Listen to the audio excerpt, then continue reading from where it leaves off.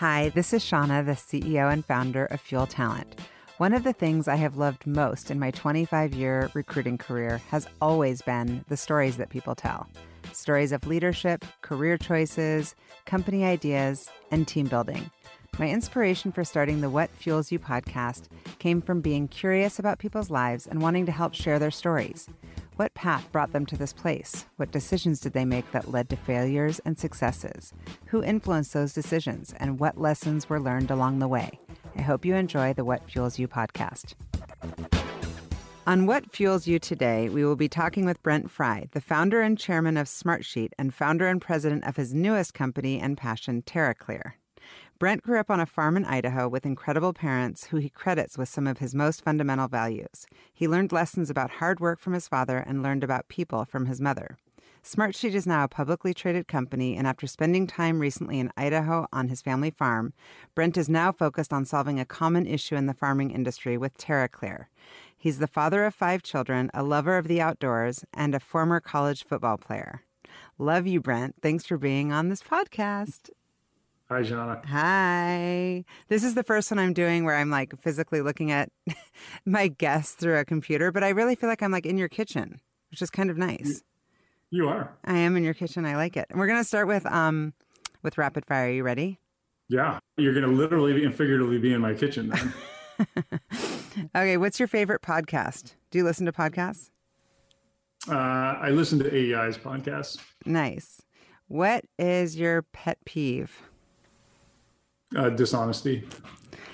What's the favorite cut of meat? The filet. Oh, the filet. I like it. Mashed or baked potatoes? Mashed. What's a motto you live by? A motto I live by is, I guess, leave the world a better place. I love that. What's a habit you're trying to break? Focusing on the negative. What's a must-read book? A must-read. I feel like you're always good with this kind of stuff. Yeah.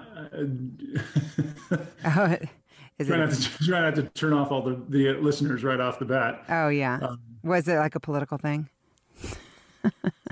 Yeah, unfortunately, I've read a few. One of them that I read recently was called "Who Really Cares," and it's an analysis of charity and people that are who gives and how and why. And interesting. Who really cares? Okay, I love it. Thank you. I always get good nuggets from you, so I had to ask you some hard ones besides mashed and baked potatoes. So you grew up in Idaho on a farm, and did you farm? Like, were you personally a farmer? Absolutely. And I did all the things that what was the hardest one? As well. What was the hardest job? If someone's like, today you got to do the blankety blank, what would that be? Picking rock. Oh, literally? It was the picking rock? That was literally the hardest job. That was the one where normally we'd be up and we'd be out working by 6 a.m. and generally not really done during the summer hours until maybe 8 or later. If it was harvest, it was 11 p.m. And one thing that you just were pretty much done by 5 o'clock was picking rock. And who else worked on the farm? Who else worked on the farm? Who else worked on the farm? Yeah. I mean, is there a team and employees and all sorts of people, or just a family? When I was growing up, it was just family. So mom pitched in she's always pitching in some way or another, but physically pitched in as one of the members during harvest. She was a truck driver. Mm-hmm. And then it was generally just myself and dad.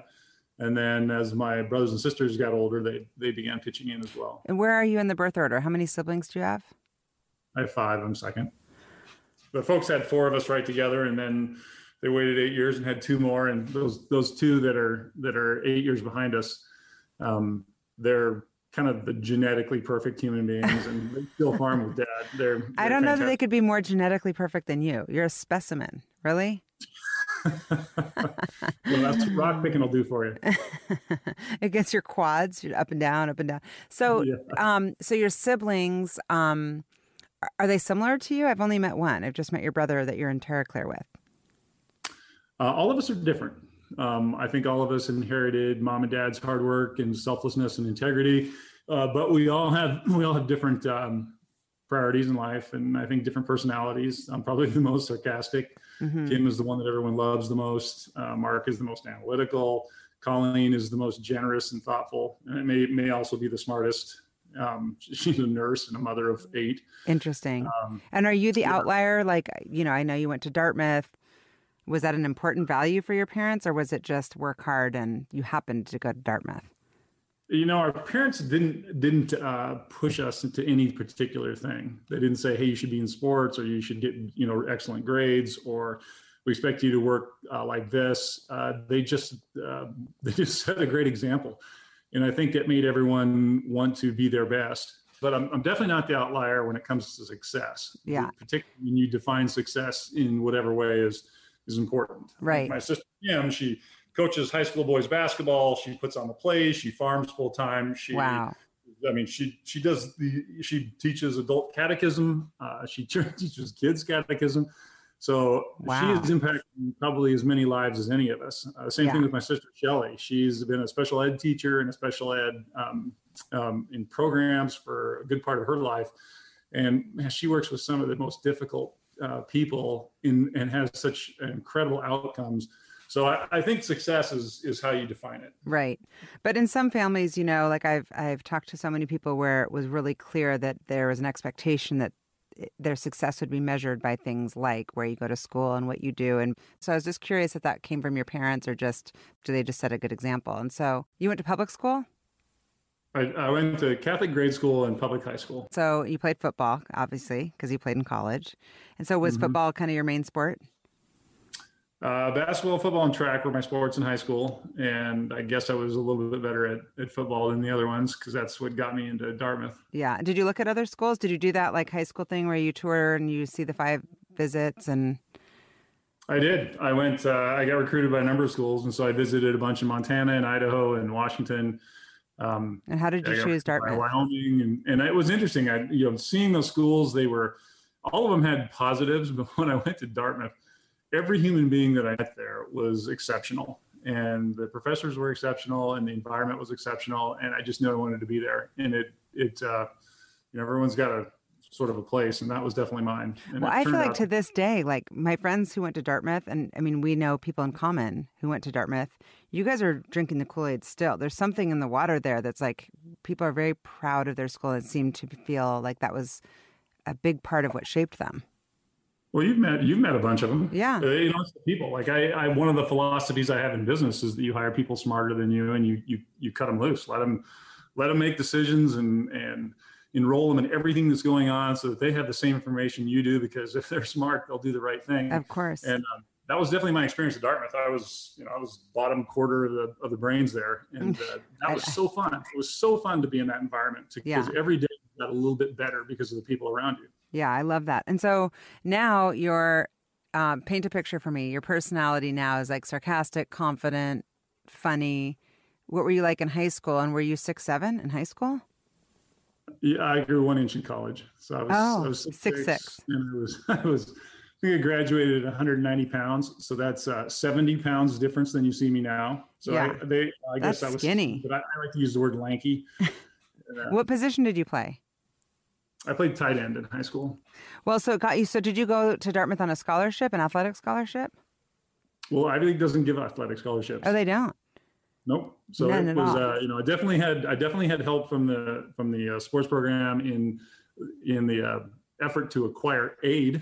So to get the aid department to understand that farmers, while they have assets, they don't have any money, and so I should at least be awarded a job. So I got they were, instead of giving me nothing, they said, you can work in the kitchen. And so I did. I cleaned plates for my freshman year until I discovered that you can make more money delivering pizza. And what about in the summers? Would you go back to Idaho, or did you do internships, or what did you do in college? It was all farming. It was all farming. It was not only what I wanted to do, but it was pretty necessary. It was pretty needed. Dad needed the help for sure. Yeah.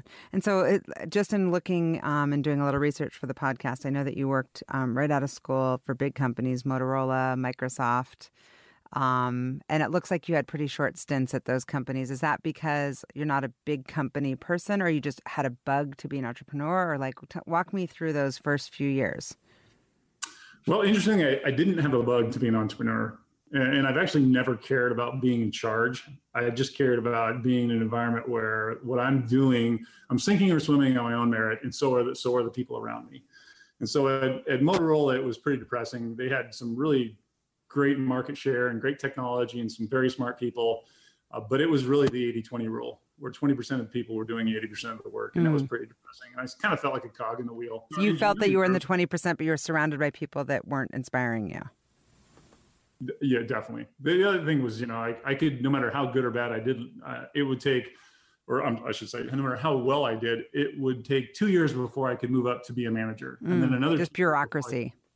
Yeah, it was a tenure-based thing. I'm like, so really, it's not if you're super good, you can't move faster. That just seemed it's ridiculous. To me. Yeah. Now, that was not the case when I went to Microsoft. Microsoft was 15,000 people at the time, and it was still pretty entrepreneurial. And most of the groups were still fairly flat, and there were a lot of smart people there, and there was a lot of energy. And it was probably a lot like Amazon was the last many years.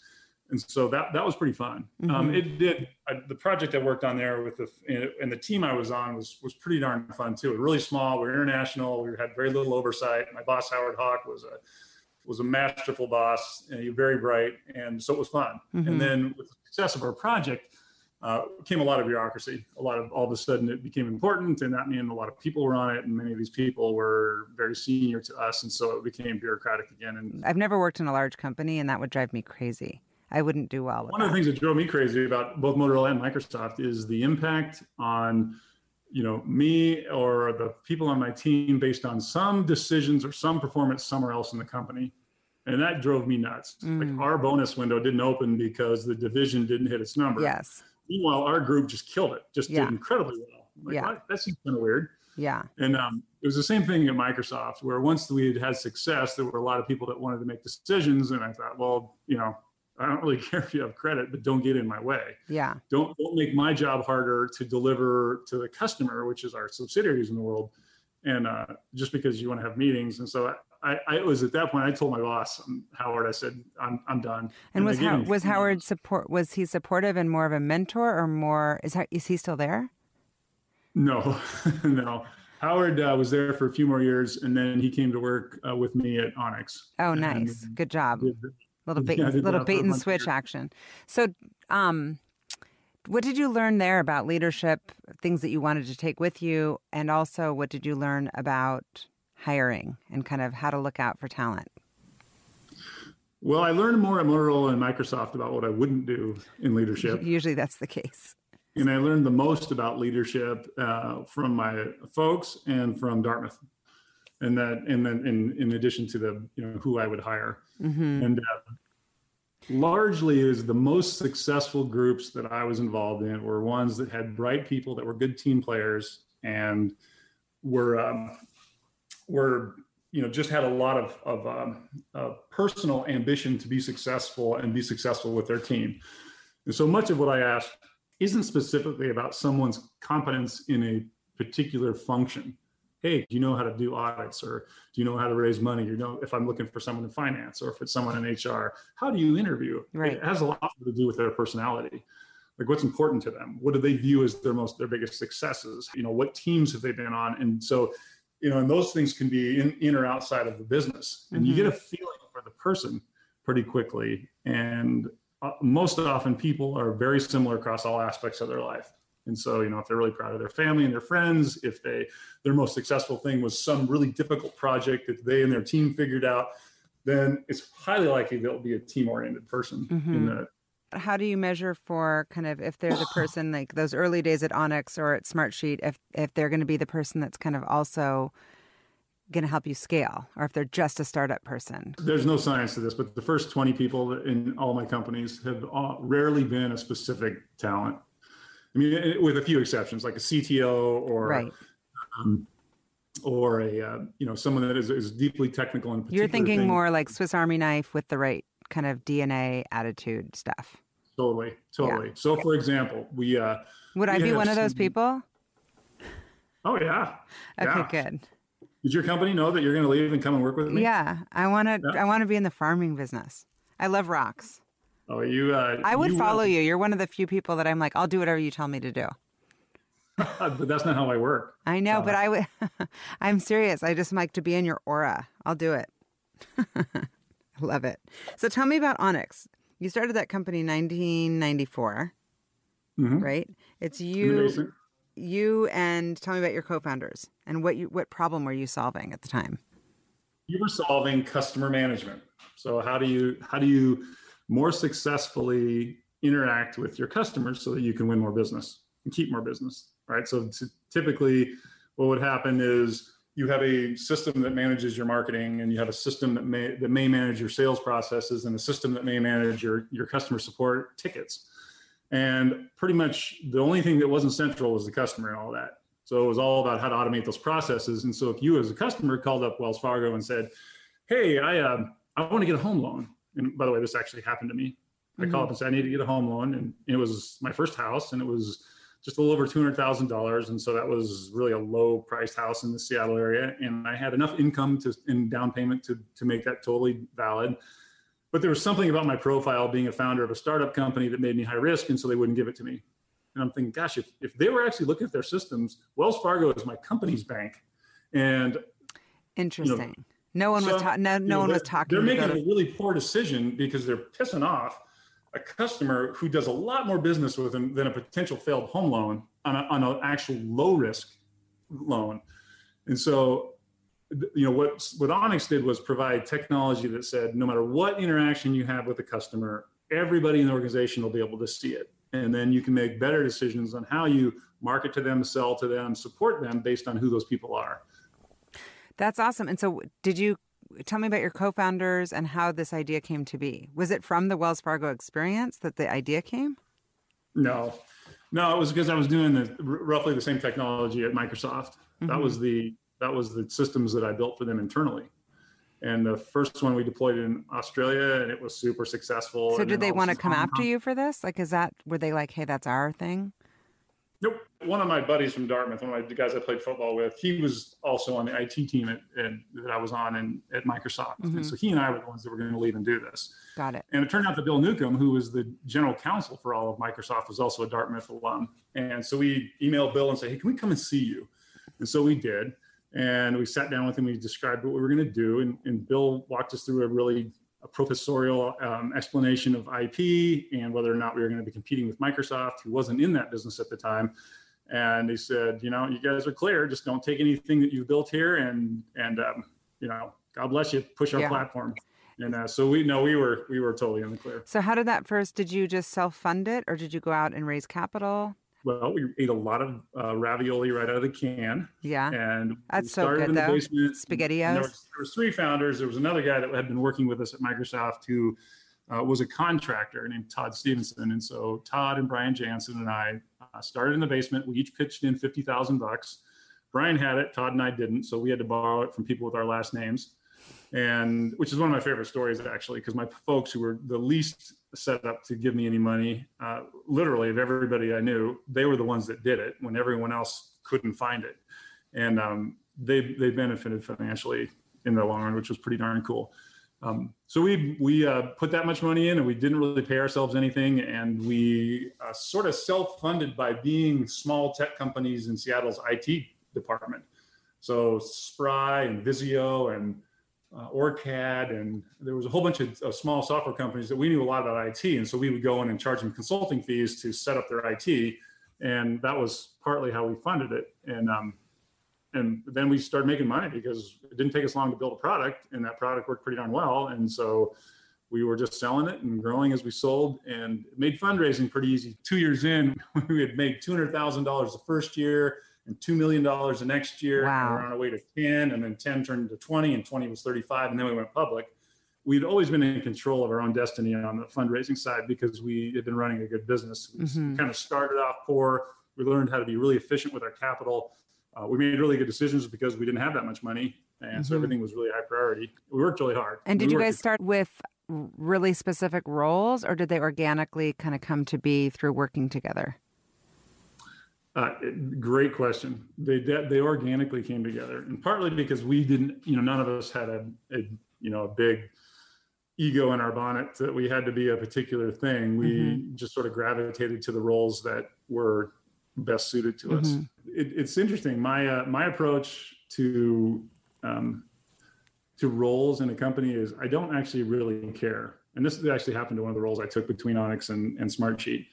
I didn't really care that much about the title, and I didn't really care about that much about the responsibility, because I knew that if I did a good job and I knew the job I could do, that my role would be at my discretion, that I could earn any role that was important to me, or I could take on any, because oftentimes what happens is the very hardest things in a company are also the most important. And then a company will look for who can handle this, who can do this, who can fix this. And if you're really competent and you're willing to work very hard, then you can own the hardest things. And when you own the hardest things, you control your destiny. I think that's probably my single biggest set of advice for people is they get too focused on role and title and not focused on being the person, the go-to person in a company. That becomes indispensable. Yeah. It wasn't until we were about 30 people when the roles had to be very defined. Like there was really a lot of specifics around a role, and which was great in some ways because then you could focus and go deep. It was kind of tough on a lot of people in some ways too, because they weren't involved in everything anymore. And that for them was a little bit of a retching feeling, like, oh, how come I don't get to look at the sales pipeline? Well, you can look at it, but that's a waste of your time. You should be focused on, developing that platform piece. Yeah. And so with Onyx, how many people did you have, and where were you revenue-wise when you IPO'd? We had, how many people we have? Maybe 300. The IPO number, I'm not sure. We were 35 million when we IPO'd, growing 100% a year. And I think it was 35 and 100, maybe 300 people. And then we were at our peak, we were 120 million in revenue and 800 and some people. And we had offices in 11 countries. And do you enjoy that size company? Or are you like, I've done that already? Done it now twice, grown these huge companies, IPO'd. We haven't even gotten to Smartsheet, but it seems like you've got that kind of DNA. When are you kind of flowing at your best? Is that in that early stage? Or it's probably the 20 to 500 people stage. I very much 20 to 500 people. That's a big range. Those are two totally different experiences. 500 people, like for me, when people said like, what do you want to do with the company? I'm like, I can't imagine having a 500 person company. I like to know everybody and know what's going on. Maybe there's something wrong with that, but. Well, part of it is an answer to the question that you may ask, which is what motivates you. What fuels you? What fuels you is the question. What fuels me, yeah. Well, in business, it is working with very smart people on really hard problems in giant markets. And especially in markets that no one's ever solved them before. Well, you're doing that now with TerraClear. The project management or the work management problem, it's a huge problem. There's 400 companies that deliver technology into that market, and none of them are a runaway winner. Why not? No one's ever solved the problem. Well, in 100 years of tech, no one's ever solved the problem of picking a rock out in the field, and so people still do it by hand. Can you imagine that? We've got tractors that drive themselves, sprayers that spray just the weed that's there, and we still pick rocks by hand. So when I say 20 to 500 people, to solve a problem at scale in a very large market that no one has solved, you're not going to solve it with 20 people. You have to actually build the product, and you have to take it to a market, and you have to take it far enough into the market where the industry goes, oh, they're a winner. Yeah. I mean, there were hundreds of competitors for Smartsheet, but there were none that were like us. Yeah. I remember when we started out the company, because it feels and looks like a spreadsheet, but it's organized around work instead of crunching numbers. I remember the people who were looking for money, the professional investors were like, so let me get this straight. You're building a spreadsheet to replace Project and SharePoint and Access. Have you guys heard of Google and Microsoft? They got spreadsheets. And we're like, yeah, we've heard of them. Yeah. Okay, we're not doing the same thing. It's complementary, kind of. Yeah.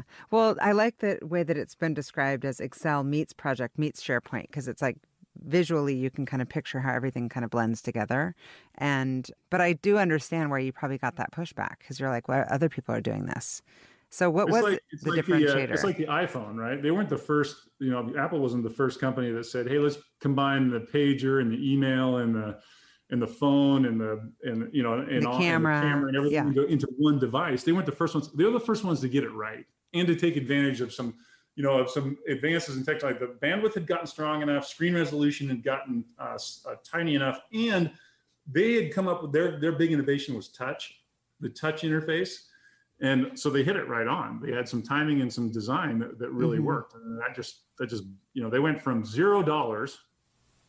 And 5 years later, they were making more money in revenue and profit on the iPhone than all of Microsoft was making entirely. Yeah, that's insane when you think about it. Okay, so you started touching on Smartsheet, but before that, you took a little stint at Intellectual Ventures. I did. What was that about? What did you do there? Was that a long-term thing, or a kind of like, hey, I'm going to do this for a little bit? Well, I had just started Smartsheet. It had already been started, and Nathan, who's a super bright guy and a kind of a visionary in a lot of ways, he told me to write down a list of the reasons why I was going to do Smartsheet instead of working in Intellectual Ventures, and I did. Went and talked to him, and we walked down these list of reasons, and he, for the most part, absolved all of them, including I could continue to run Smartsheet, and so we had an agreement, and I went to work for him. But how'd you do that? Like, how'd you do both those things at once? Well, sadly, I was no longer a good programmer like I was when I was in Onyx. And so when we were building the product, I thought that I could provide product guidance in 1 day a week, and that they could continue to work on it. And then as it got to a takeoff point, I could maybe step back in. It was pretty clear that we needed more executive oversight sooner. And so that's when I hired Mark Mader, who was a guy I worked with at Onyx for years. And there was no question in my mind he was going to be an exceptional CEO sooner rather than later. And so I talked him into being the CEO, figuring that the things that he didn't have a ton of experience yet, around sales and marketing and finance and so forth, that I could provide some help on those things. So have you you kind of mentored him? Would you say? Would he call you a mentor? Certainly, from those years I was, absolutely. And what about you? Who have your mentors been? I'm assuming you've had some coaches and teachers along the way. But what about in business? Yeah, that's a good question. Mostly it's been life and experience that has been the teacher. So there's no, who's your go-to when you're wondering, like, what would XYZ person do in this situation? Or how do I go about making this decision? Oh, boy, that's a tough question. I don't know why. I feel like it's your mom. I don't know why. I could just tell she seemed so connected to you. I met her for half a second, but it just seemed like such love. Yeah, Mom, and I talk to Mom probably 4 times a week. That's amazing. She has totally connected me, and I to her. Yeah, I'll call up sometimes, and I don't have anything to say, and I don't even know why I'm calling, but I just and Mom knows it, and so she just starts talking. And she's just telling me what's going on, and like it is remarkable what she does for me. Yeah, I love that. And so when you started Smartsheet, who was your first kind of big customer? Do you remember? At Smartsheet? Yeah. We don't have any big customers, or we didn't have any big customers. We only charged people like $99 a year. So it was But tiny. wasn't it per company, per head? I mean, I don't understand that. What do you mean $99 a year? It was just per creator, whoever wanted to create something. And so you, Shauna, you could have created a sheet that tracks all of your people that you're hiring. You could share it with your whole company and all the companies you work with, and all those people would be free. And you would just be paying $16 a month for a license. For me as an individual? No, for you as a company. You had to sell a lot of companies. So I got a funny story. Yeah, I need to hear this story because I'm confused on how. We built something that was useful enough that lots of people would want to track their work with it, whatever that work looked like. Whether it was someone tracking and managing every moving part of the Super Bowl, or if it was, Uber using it to track all of the incidents for their drivers around the United States, or it was the lady up in the church on Bellevue Way that uses it to track all the donations for the charity auction. It could be really, big or really small, but the people that they would then be coordinating stuff with that would be on there and using it would go, gosh, this is great. I can use it for my thing. And then they would want to create a new sheet or a new set of sheets. And so then they'd have to become a paying customer at that point. And the idea was that if we designed it well enough, that would be a great viral approach to winning business. Instead of you, Shauna, going, oh, I'm going to use this, but every time I add another person in my company, I got to pay more dollars. Then you're not incented to share it with everybody in your company. So our bet was that we could build a good enough product that it would win business by capturing every single person that used it, to then use it for something that was specific to them. And so we do. So that has happened. So there's some of our biggest customers pay us over $2 million a year because they have so many people in their company that just personally need it for their own thing or for their group or for their team. And so they create and manage stuff. Oh, And, interesting. So is there a and moment, so when I asked who is the big customer and you say, no, not really any one big customer, is there a moment when you're like, the flywheel is on? Like, whoa, we just kind of hit it. yeah, when there were several moments, but one of them was one of the biggest companies in the world called us up, and we had never had a sales call with them, and they had 70 different groups inside their company, that some very big and some very small, that were using Smartsheet for entirely different things around the globe. And they said, hey, you guys aren't actually certified, in our company, and so you haven't gone through any sort of a IT test to make sure that you're secure. But we can't seem to get rid of you because so many people are using it. Can we just do a big deal with you, and so everybody can be on the same license, and we can get you certified? Oh, I'm like, nice. this is You're going like, to be huge. we can do that. What stage of the company was that? Like, Oh what year? gosh, You we're started 13 it in years old now, 2005, probably 6 or 7 six years or seven old. years in. So the first few years, would you describe them as being kind of startup-y and emotional and struggle and hard? I think until we got to year 4, I was probably the only person in the whole company that never gave up. Because everybody was like, I think I need to go find a new job or figure this out in a new way. No, This they isn't weren't working. looking to leave or anything. They weren't sure that it was going to be a winner. Every one of them had a crisis of confidence in the business. They weren't like not motivated to be there or work, Hmm. but they were like, I don't know if we can do this. I don't think it's going to be successful. And so I had to be the one guy that was for the whole thing was like, no, we're going to make it. We're going to get there. It's going to work. It's going to work. It's going to be okay. And, reassuring them that we weren't going to run out of money, that Where's that the we money had the coming right design. from? Were you Hmm? at this point, were you in the beginning, were you funding the business through the business, or did you get capital? You fundraised from who? Well, so I put in a lot of money to Mm-hmm. start with, and then we raised money from friends and family, and Mm-hmm. then we raised money from Madrona, Mm-hmm. who turned out to be a magnificent partner. And then we, right after we raised money from Madrona, we said, "Oh crap, our product's not quite right. We're gonna have to rebuild it. We're gonna sort of go into hibernation for 18 months while we rebuild this." And Madrona's like, "Gulp." Yeah, I'm sure they were like, But awesome. yeah, but kudos to Matt McElwain for being a visionary stalwart for us. He was fantastic, and it continued to be fantastic.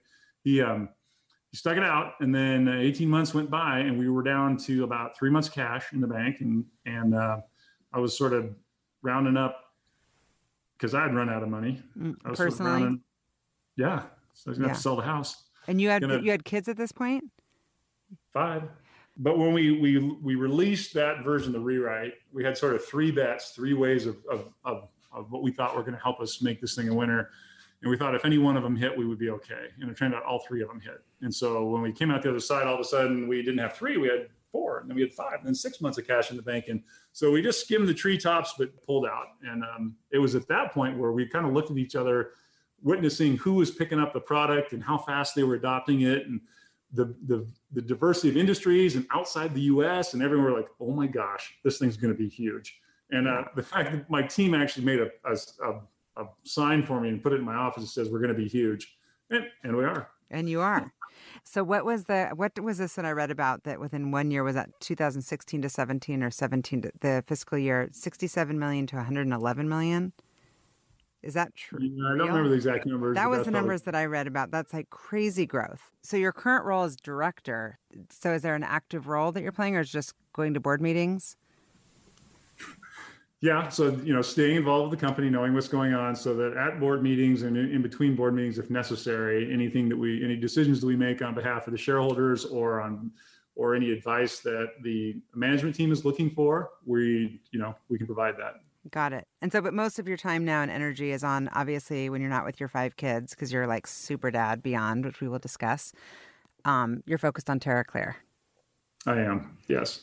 And are you working like you did back in the early days of Onyx and Smartsheet, just like crazy?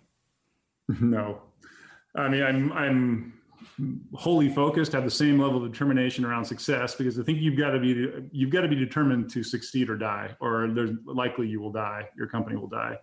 So I have that same level of intensity and work ethic. But no, my primary focus now is being a really good full-time focused dad. Yeah, you're good at that, because I want to hear more about the kids and where they're at. How old are they now?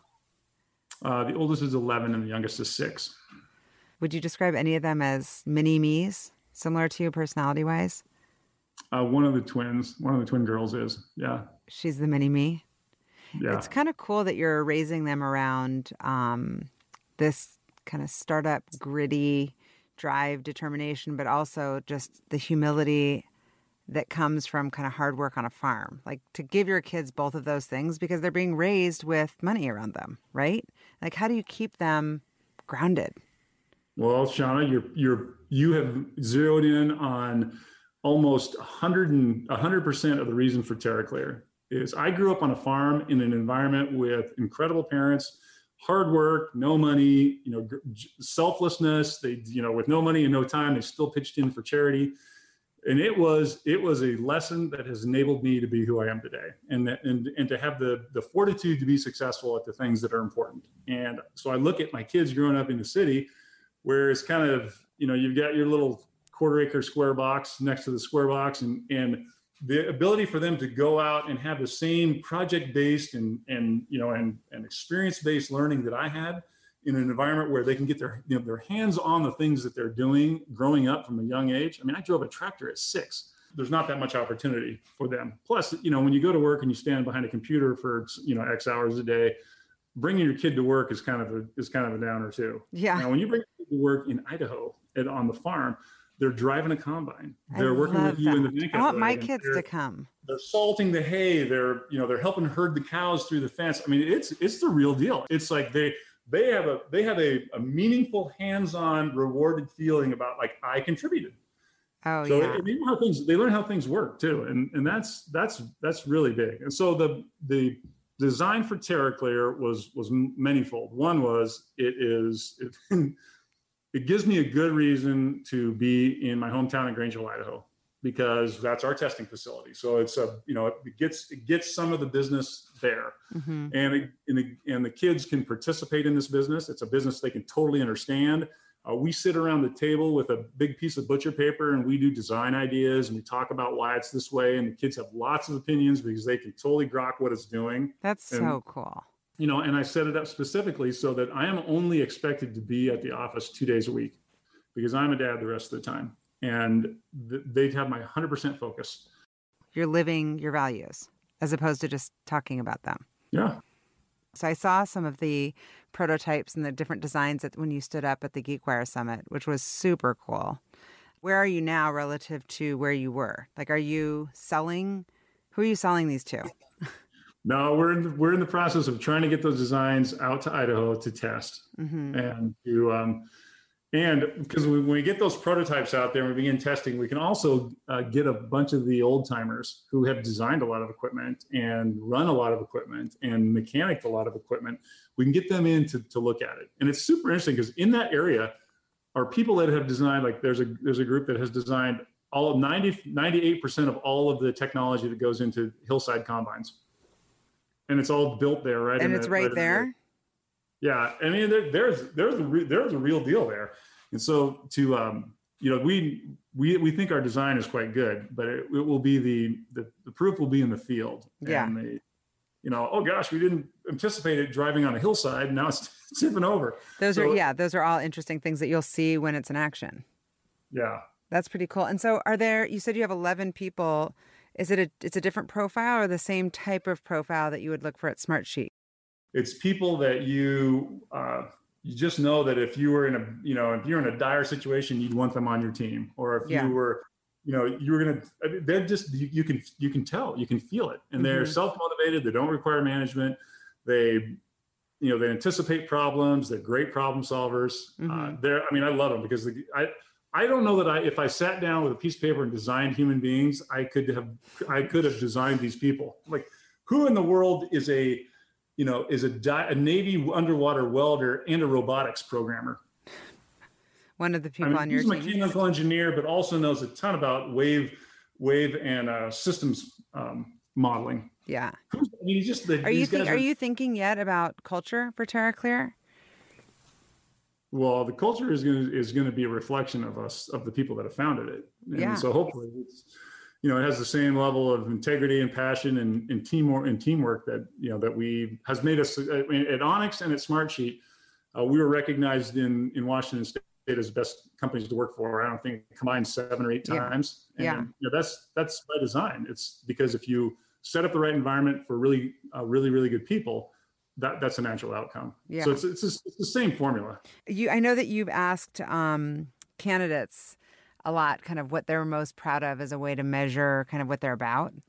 And I like to ask that question too, but I know that one of the things you're most proud of is your children. My family and my kids and my friends. Sometimes you don't have a choice for what family you're born into, but you do have a choice for the family you create, and you do have a choice for your friends. And I think that that's a great reflection on who you are. I totally agree. So is that what you would say? You're most proud of your friends? Because your kids too, but that's like everyone says they're kids. So your friends, would you say?